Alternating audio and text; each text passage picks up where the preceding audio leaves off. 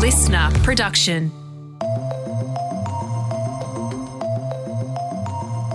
From like 5 years to 18 years old. So we have children as young as 10, for example, using machetes to chop the beans off the trees. We've got them using agrochemicals without proper PPE. Children who get sick and sometimes even need to be hospitalised because of that practice. I hope that bit of information doesn't ruin your Easter, but it's worth knowing that some of the practices in the chocolate industry are pretty concerning, particularly child labour in Africa, where most of the world's cocoa comes from. I had no idea that children as young as 5 were working on cocoa farms. In this episode of The Briefing, we're going to speak to the man you heard there, the research director of the Chocolate Scorecard. It rates the ethics and sustainability of some of the world's biggest chocolate brands. And we'll find out which big chocolate brand has actually stopped cooperating with the scorecard. First, here are the big stories making news today from the Listener Newsroom. Thanks, Tom. We'll start this one off with some Easter news this Good Friday. So it may be the day of rest for retailers, but the Easter exodus will continue. Sydney and Gold Coast remain the hotspot destinations for travellers, with airports predicting record queues. Now, Sydney is anticipating 2.4 million passengers through its terminals throughout the holidays. Brisbane is expecting 1.4 mil, while Adelaide is forecasting 30,000 a day for much of April.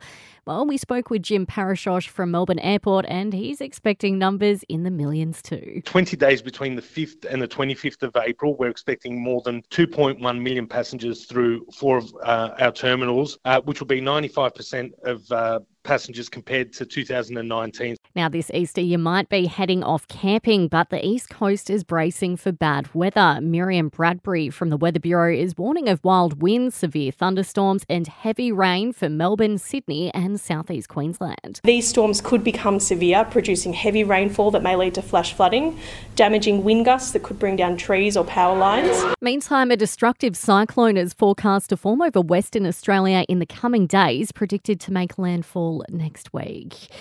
Now, the Easter long weekend is typically one of the worst times of the year on our roads, with police out in force for the busy holiday period. We spoke with Sam Charlwood from Car Sales, and he has 5 tips to be safe while behind the wheel. Number 1 is to plan ahead and don't rush. Minimise distractions, don't drive when you're normally sleeping, and also perform a really quick vehicle checklist. Turning to some non-Easter news now, and prominent Liberal MP Cam White says the decision was tough to quit the party in protest to Peter Dutton's no stance on the voice to Parliament. Meantime, there's even more criticism of the federal opposition over its stance on the voice to Parliament. Liberal MPs have chosen to back an alternative plan at a local and regional level rather than the current model. Professor Marsha Langton has told ABC 7:30 opposition leader Peter Dutton is out of step after calling it a Canberra voice. He couldn't be further from the truth, and I deeply resent that deceitful opinion that he's expressed. Overseas now, Stormy Daniels has made an unexpected admission revealing Donald Trump shouldn't be jailed if found convicted. The former US president is facing 34 criminal charges relating to an alleged scheme designed to cover up a sex scandal during the 2016 election. Daniels is one of the 2 women who were paid hush money and has vowed to testify. Stormy Daniels appeared on UK TV overnight saying she has nothing to hide. Having them call me in and put me on the stand legitimizes my story and who I am. And if they don't, it almost feels like they're hiding me, and people will automatically assume I would, that she must not be a good witness. She's not credible. Almost a fortnight on, demonstrations continue in Paris. Smoke bombs have been set off as people protest against the government lifting the retirement age. Protesters even storming the office of investment firm BlackRock, chanting, waving flags and holding flares. That audio thanks to CNN. Now, you might be wondering, where was the French president during this time? Well, he's met with his Chinese counterpart overnight. Emmanuel Macron has urged Beijing's leader to help stop the Russian war in Ukraine. He's asked Xi Jinping to bring Russia to its senses and bring everyone back to the negotiating table. And no, this last one is not a joke. Breathtaking images of Uranus have been captured by the James Webb Telescope. The details show off the planet's rings, clouds and polar cap. All right, let's talk chocolate. Our guest, John Dumais, is a professor of accounting and finance at Macquarie Uni. He actually never expected his career would become all about chocolate, but he is now the research lead of the Chocolate Scorecard, which came out last week just in time for Easter. John, thank you for joining us on The Briefing. Is it safe to say you care a lot about chocolate? I care about it and I love to eat it too. So Easter's a special time, I imagine. Yeah, Easter's a very special time. It's a good time for family and friends to get together and, of course, to share delicious chocolate treats with each other. Okay, so you take your chocolate pretty seriously. Sounds like you take eating it seriously, but also looking at the process of how it's made and the ethics and sustainability of that. Tell us where this whole journey started for you, because you're an accounting academic. Mm-hmm. That's what you do, but you've ended up spending now your full-time workload on chocolate. So how did this begin? Well, it began back in International Women's Day in 2016 when I read an article in the Sydney Morning Herald. And from Nestle, it's about them going into Africa and trying to actually improve the lives of women who are actually working basically under poverty producing chocolate. And that story was actually funded by Nestle. They sent the editor over there to write the story. So I thought this is a bit of an issue with a company basically paying to have themselves put in the news to make themselves look good. So that article pissed you off? Absolutely pissed me off. I was not happy. So what did you do next? What did you investigate? Started a study about Nestle. At that time, issues like child labor and forced labor were very predominant in the chocolate industry. So we did an investigation of Nestle's reporting practices around that. And, they were actually doing some things up front, which were actually quite good, but about 70% of what they're doing was still unknown. So what we did is we wrote that article, got it published in a very good academic journal. Our Lighthouse website at Macquarie University picked up on it, did a press release, got out in the press. And then we met Fuzz and Carolyn Kiddo from Be Slavery Free, who are the producers of the Chocolate Scorecard. And then we decided to get together and collaborate and make the scorecard the bigger and better thing.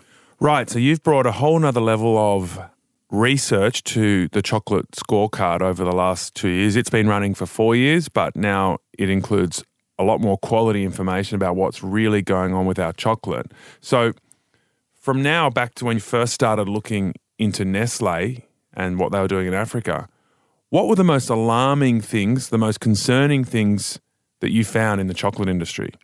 Well, the most concerning thing really in the chocolate industry is child labor and a living income.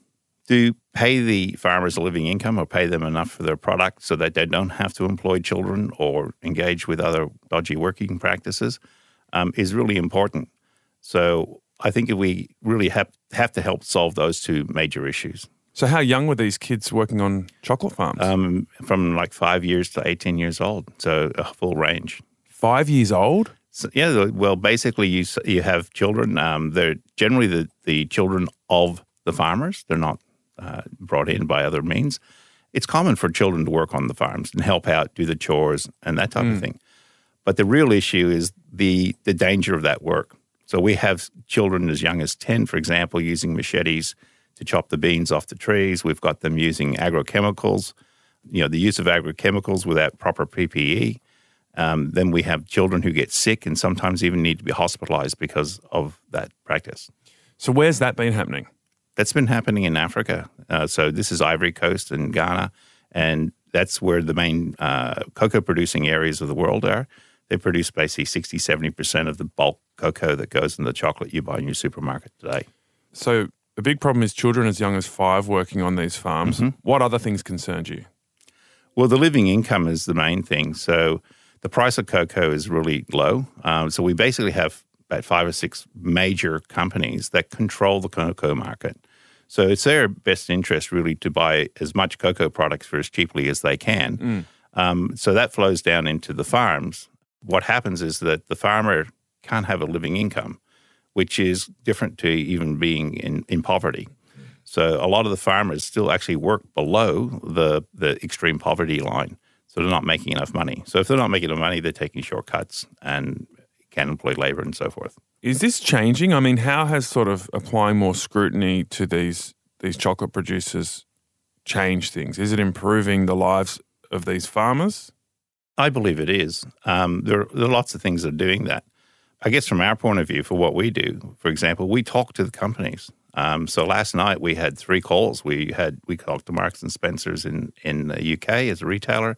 We actually had a conversation with Nestle last night, and my colleagues also talked to Godiva last night. And we've got about 25 more of these sessions to do as well. Wow. So they're coming to you to talk about what they can do better? Yes, absolutely. And what are you telling them? Well, we're giving them honest feedback on what their performance is.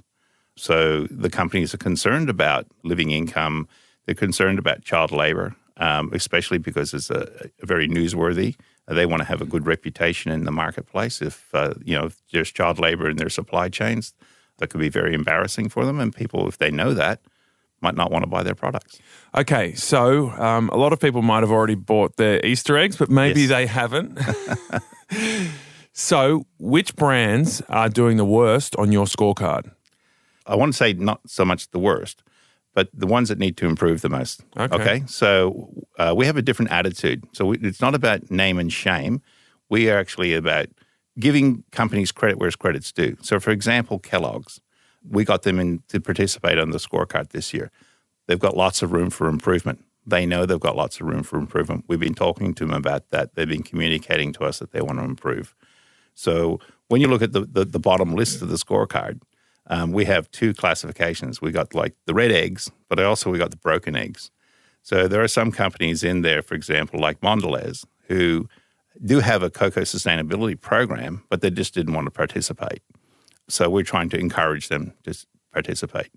And companies who end up generally getting a red egg or a rotten egg over the years, what they do is sometimes that inspires them to change. Okay, so red is the worst. So red's the rating? lowest, yeah, and sometimes we classify what we call the rotten eggs as well. Okay. Yeah. So that's off the scale. That's the lowest of the low. The reddest of the red, the most the rotten. reddest of the red, and basically, but you have to give those companies credit because they have participated, and they want the feedback so that they can do better. Okay, so which brands are the best? Which brands are green? Particularly brands that people might know. Well, Nestle is the one out of the big companies that scored the highest. Right. Yeah, and so we're giving credit where credit's due to the hard work that they're actually doing to improve. We talked about child labour as one of the main concerns and about basically farmers not getting paid enough, and child labour is kind of a symptom of that. Yes. What about the environmental factors? What are the biggest concerns there in the chocolate industry? Deforestation is the big one, climate change. So basically, they're chopping down the trees because they want to go into the rainforests or the national forests in Ivory Coast. But I think it's about 30% of the deforestation in Ivory Coast is due just to cocoa.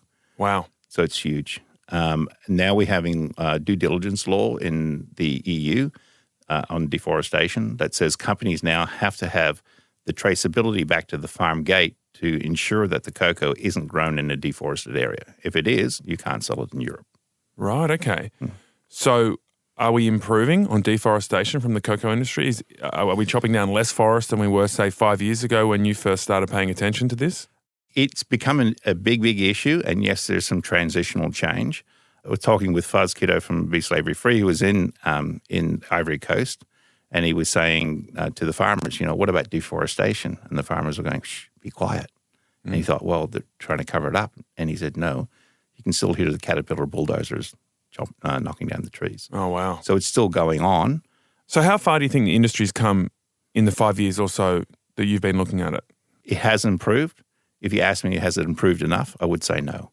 I would say there's a long, long way to go, especially in those key areas.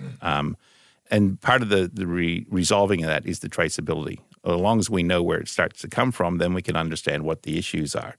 The problem that we have at the moment is about 55% of all the cocoa that's produced in West Africa is untraceable. We don't know exactly where it comes from. Because it's coming from so many small producers? Absolutely. There are millions of producers.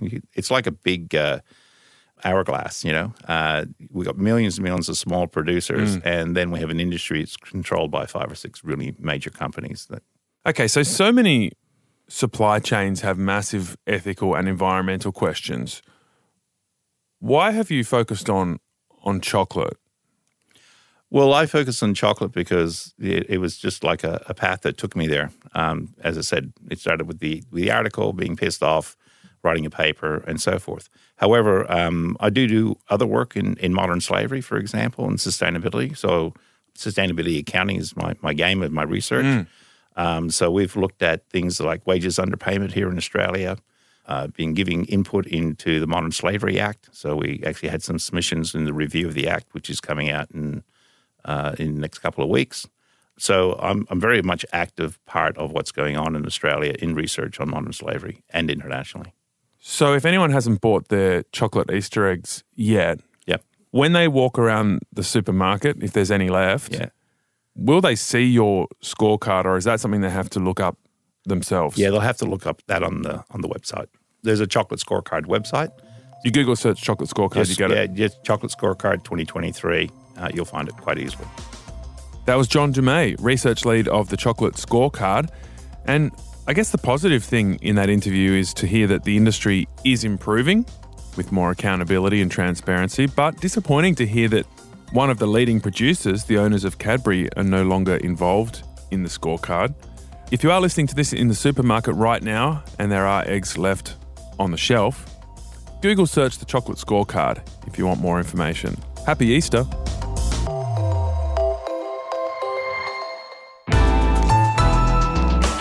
Listener.